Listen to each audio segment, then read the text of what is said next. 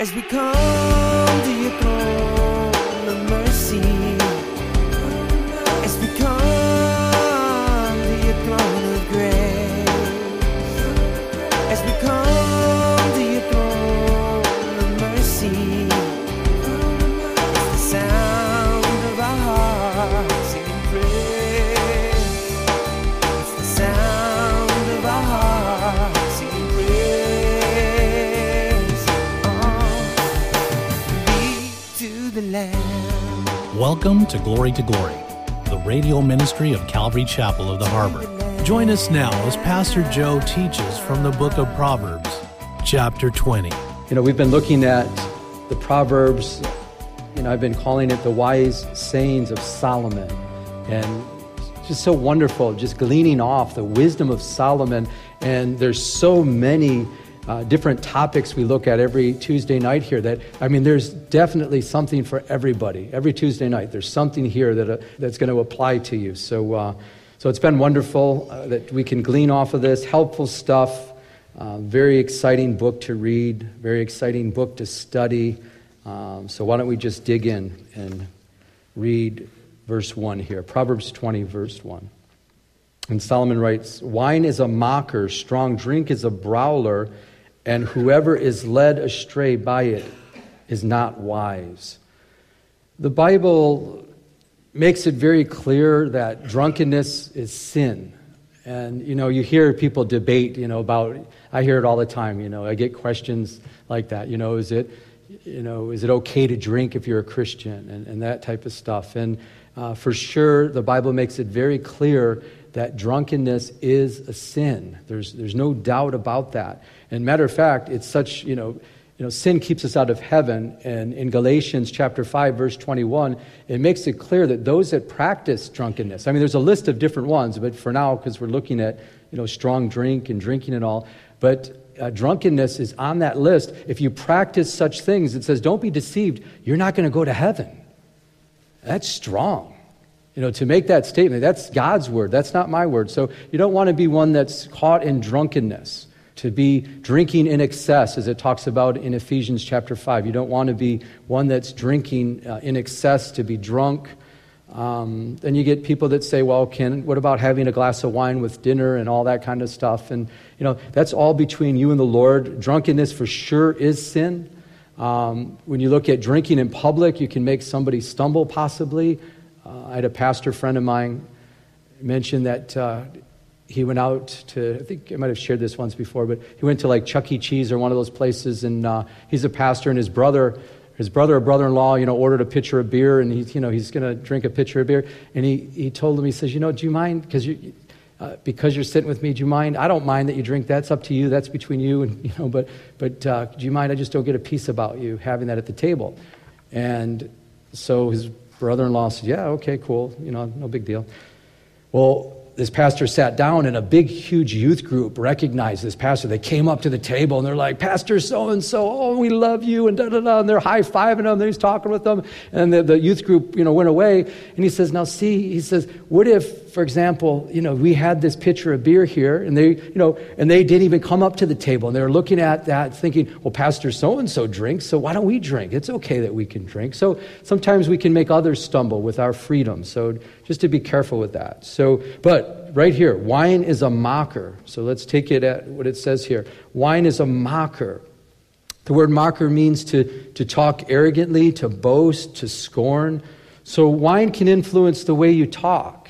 It can influence what you're saying. It can, I'm sure we've all seen people like that, where they start drinking, all of a sudden they're just, they're arrogant or they're boasting and they're saying things. And then you're looking at that person thinking, wow, they never talk like that when they're not drinking. Why are they talking like that right now? So wine is a mocker. It could affect the way you talk. And strong drink, which refers to hard liquor, is a brawler. And that word brawler means to make a loud sound, to rage, to be in an uproar, to cry aloud. We've never seen anyone do that, have we? They drink now. Nah, come on. I used to have relatives like that, but notice again, before we go to the next verse, and whoever is led astray by it is not wise. That's strong wording there. It gives us the picture of the alcohol can lead you astray, can lead you down the wrong way, can lead you in a way that's not helpful. And not even that. It says, it's not wise.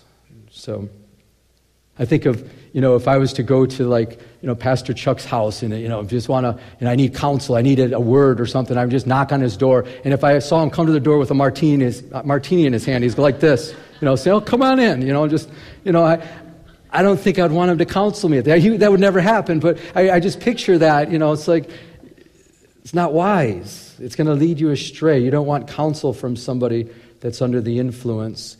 And not only that, it can cause problems, as we just saw. Negative speech, outbursts of, loud, raging things that can happen. And in my family, I saw problems when I was younger, so I'm not a big fan of it. Verse 2. The wrath of a king is like the roaring of a lion. Whoever provokes him to anger sins against his own life. There's some things that you just don't do. Basically, I believe it's stating like provoking someone that rules over you. And in this case, it's the king. But I think it's someone that rules over you. If you're provoking them to anger, you're creating problems with yourself. You never want to. If God has someone over you, in be it in ministry, be it in the workplace. You don't want to provoke that person to anger. I mean, it just is. And I've seen people do this before. I'm like, what are they thinking? Do they know that he signs the paycheck? I mean, do they? It's like, why are you getting him upset? And I've seen it even sometimes where they do it to provoke them because they just want to get fired. They're sick of their job. They're like, and it's almost like, go ahead, fire me. They just they act unruly because they want to get fired. And it's like, but it says right here, you're sinning against yourself. In other words, you're bringing trouble upon yourself. Don't blame anybody. If you're provoking someone that rules over you to anger, don't blame anybody else. You're sinning against yourself. You're only hurting yourself. So a great warning to respect those that God has placed over you. It is honorable for a man to stop striving, since any fool can start a quarrel. Just good practical stuff here. The word striving means a dispute or a quarrel or a strife. So it's good to stop those things. When a quarrel is taking place, it's good to be one that makes peace, that stops that. There's some people that like to quarrel. There's some people, I know some people they love to dispute all the time. They like to argue. They like to debate. They like to, and it's constant, but it's anybody can start a fight, it's saying. Anyone can start a quarrel. That's easy to do. They're very simple. Any one of us, if we can get other people upset at us, that's easy. But, the picture here is, you want to be one that stops that. I remember before I knew the Lord, one of my friends that I used to go out with, after he had a couple drinks, he always wanted to fight somebody. And it was difficult going out with him because he was a big guy, 230 pound, 240, and he'd always try to go up against guys bigger than him. And here I'm not that big, And I was the peacemaker. I mean, every single time I'd get in the middle there and I would stop it. I'd say, wait a second, hold on a second. I would talk to my friend and say, and I would apologize, because it was always him. He was provoking it.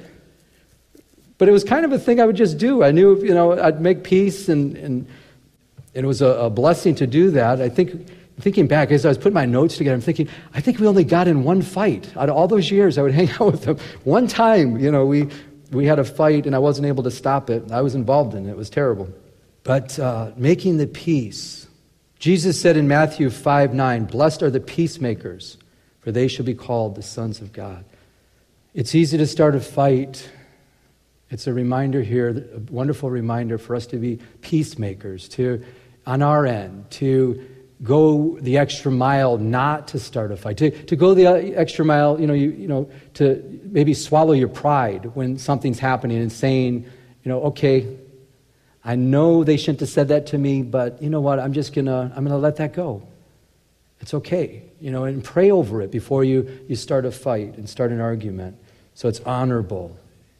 Actually, even that word honorable, it's a word it's the root word of it's like kabod, which is interesting. Kabod, the glory of the Lord. And it's that, and it brings like just, it brings glory to the situation. When you stop something that was going to get ugly and you go in and you start, bringing the peace in, it's like God's presence can come back in. His glory can meet you there in a special way when you do that. So, great warning. Verse 4, the lazy man will not plow because of winter. He will beg during harvest and have nothing. Throughout the Proverbs, we've been looking at the lazy man, the sluggard, those that are lazy, and never does it talk, in a positive way about being lazy. So you need to know that. But this particular picture is a lazy man. He says he's not going to plow in the wintertime. In other words, it's a picture of he's saying, it's cold, so I'm not going to plow. I'm not going to go out there and do the work I'm supposed to do during the time I'm supposed to. It's just too cold out there. And he's lazy, so he's making up an excuse why not to go to work, why he's not going to go to work. And then what's going to happen? He's not going to have anything. He's going to have to beg because he's not working. The Bible makes it very clear, if a man does not work, he doesn't eat. And I think sometimes, Lord help us with discernment with some people that they're able to work, but they're just lazy. And sometimes I see other people constantly giving them things and giving them money. I'm like, well, why aren't they working? Do they have a problem? Can't they work? And sometimes, in some cases, it's just that they're lazy or they're drunkards, and so they can't get up in the morning because they're getting drunk all the time. And then there's other people paying; they're working hard and they're paying for all that. I'm like, what's wrong with that picture? We're to be wise because yes, we're to help the poor, absolutely, and we're to help those in need. But if they're able to work, the Bible makes that very clear that they're to work. Otherwise, don't feed them. And if they get hungry enough and they're not fed enough, they're going to go to work. So you have that picture of the lazy man here. I think about spiritual laziness also. Sometimes it's not easy to plow through the Word of God. To go in and plow through verse by verse, like we do here at Calvary Chapel, verse by verse. And sometimes there's a little work to that. It's not as as fluffy, and it's not as as a topical study and you're plowing through. But the benefits of it, and we have to trust by faith. The Bible makes it clear as we plant the Word in our heart, we're going to grow spiritually. It's just the way it is. And just like when you're a farmer that puts out all the seed and he's out there just, he's putting down the seed. Well, he knows, guess what? He's put down a lot of seed. There's going to be a harvest. There's going to be fruit. And we need to trust that. We need to trust that, the Word of God, as we plant it in our hearts and we're hanging out in the Word like we're doing tonight, we're going to grow spiritually. I am so thankful. And I just want to say, when I was out in Michigan many, many, many years ago, I'm so thankful that there was a good Bible-believing church. There was a Calvary Chapel right there. My brother-in-law was the pastor. And I remember just being a baby Christian. I remember going to one church, and I think they used one Bible verse for the whole study. And they talked about that one Bible verse, and it was just like, they're just talking about all kinds of stuff, and there's just this going on. Then you go through some of these ritual things and and then I remember, okay, that's good, all right. Then I went to the other church, and they were just in the Bible. And as a baby Christian, I remember, wow, I just got fed. I had a little snack over there.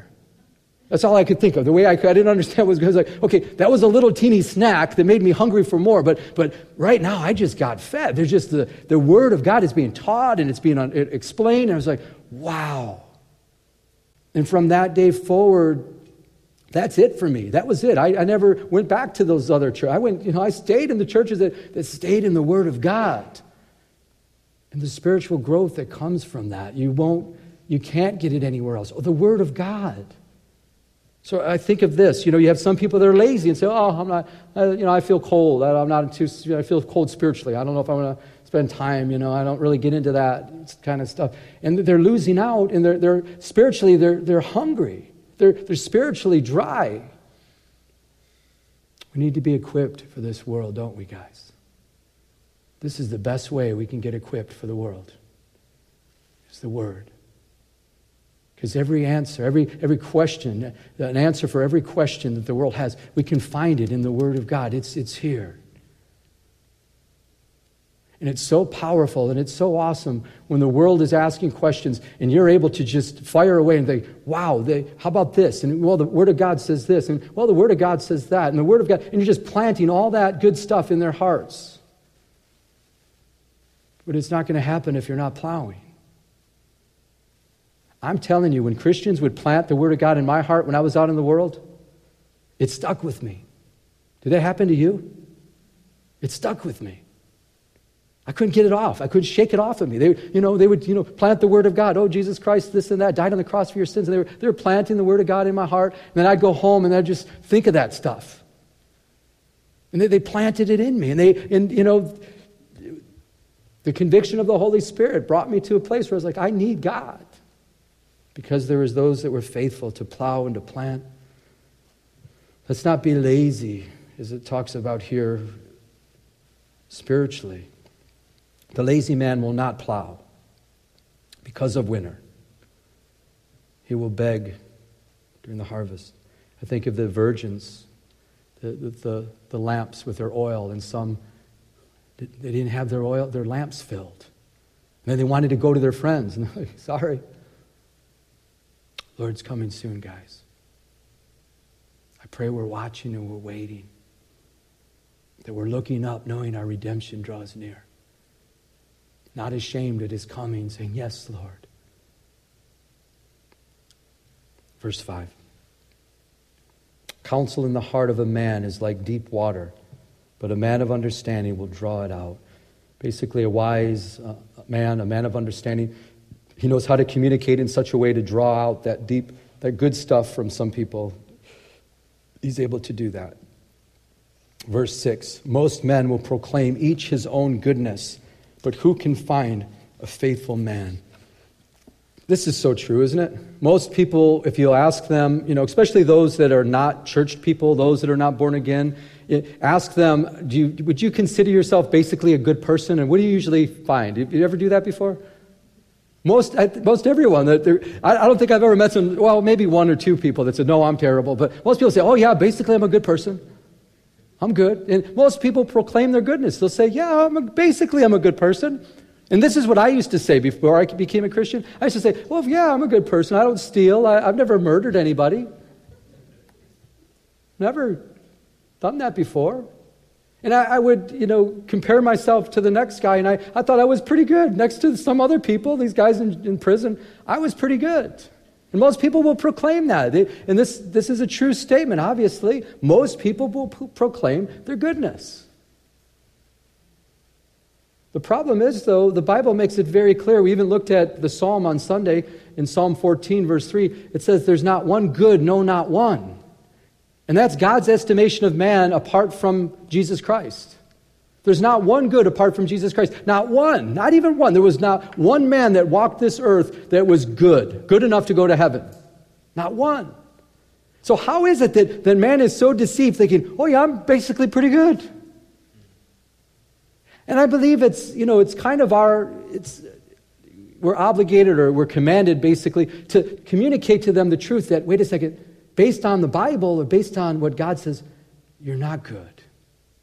All have sinned and fallen short of the glory of God. Everyone is a sinner and everyone needs a Savior.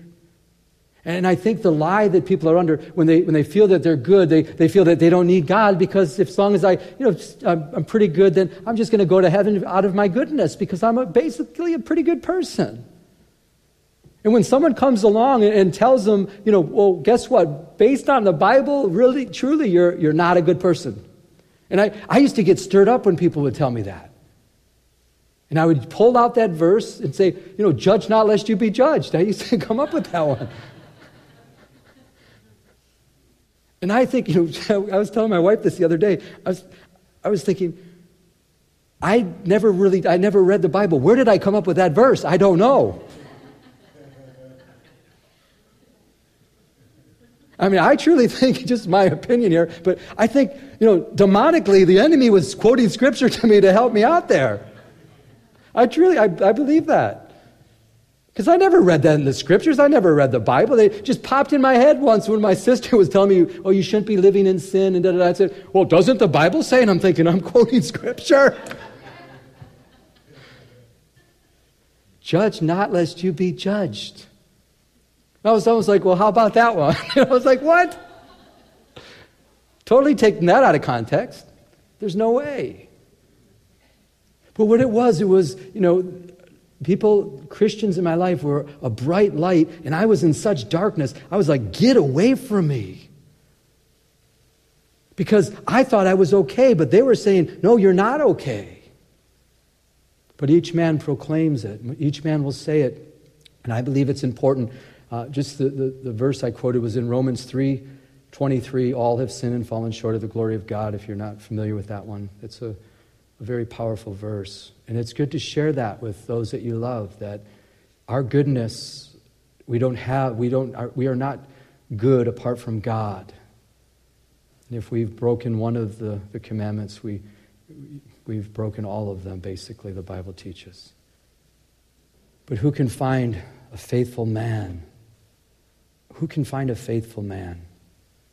It's a powerful statement there, isn't it? Who can find? The Bible itself is saying, everyone can proclaim their goodness, but who can find a faithful one? Who can find a faithful man? And, there's a difference between a man of faith and a faithful man. There's a difference between a man of faith and a faithful man. A man of faith, yes, there's plenty of men of faith, men that give their lives to the Lord and they have faith, but who can truly find one that's faithful? Faithful in what God has called them to do, faithful to put their hand to the plow and not look back. And the Bible makes it very clear, who can find that man? And I find in ministry sometimes, who can find a faithful man?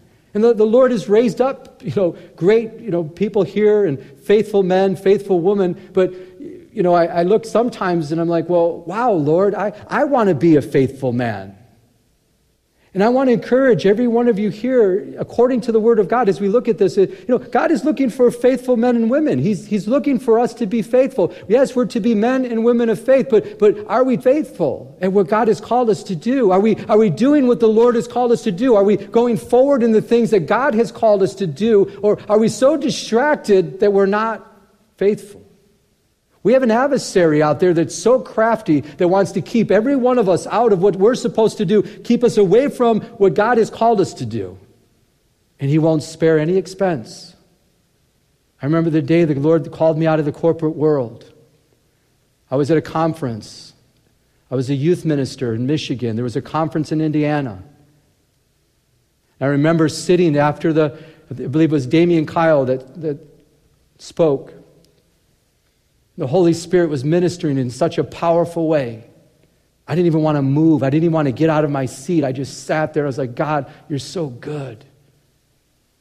And just about everybody cleared out of the hall, and it was in between teachings. And then the new worship team was coming up, and they were getting ready and practicing and getting ready. And I was looking at them, and I thought, wow, boy, it looks like they're in full-time ministry. And I thought, wow, that'd be awesome to do. I was running a corporation, and that was going real good. But I was looking at that, and I was thinking, man, they're in full-time ministry. I couldn't even imagine what that could be. Wow, that'd be so awesome to do that. And I'm just, wow, in my heart, I'm just talking to the Lord, and the Lord spoke to me very clearly and said, let it go.